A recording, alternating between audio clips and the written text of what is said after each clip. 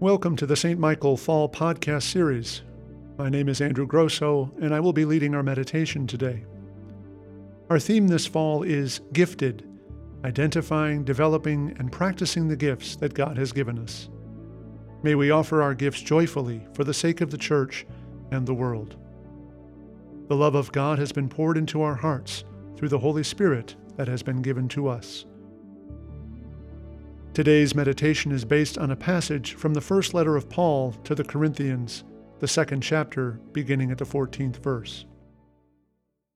Paul writes, "Those who are unspiritual do not receive the gifts of God's Spirit, for they are foolishness to them, and they are unable to understand them because they are spiritually discerned. Those who are spiritual discern all things, and they are themselves subject to no one else's scrutiny. For who has known the mind of the Lord so as to instruct him? But we have the mind of Christ." Here ends the reading. One of the consistent themes of Paul's first letter to the Corinthians is giftedness.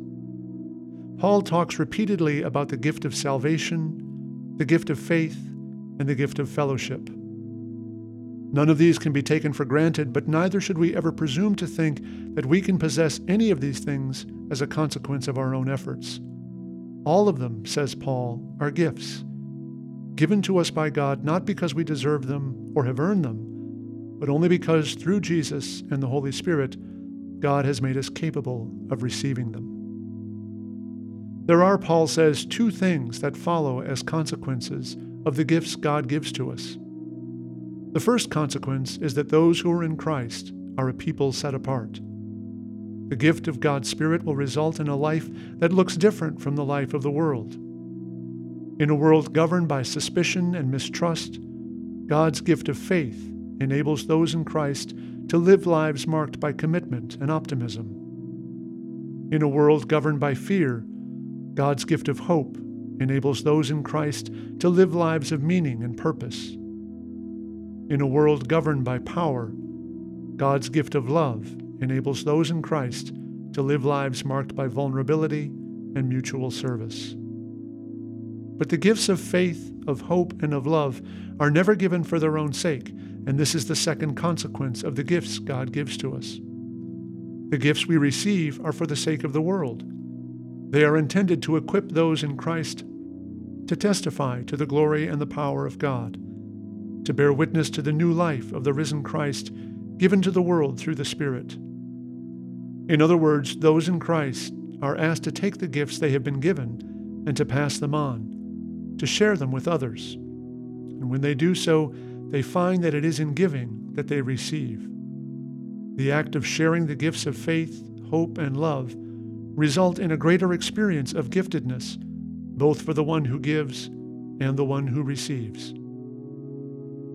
May we come to learn what it means to receive the gifts God gives to us by sharing them with others, so that the new life of Christ will be manifest in our lives and in the world.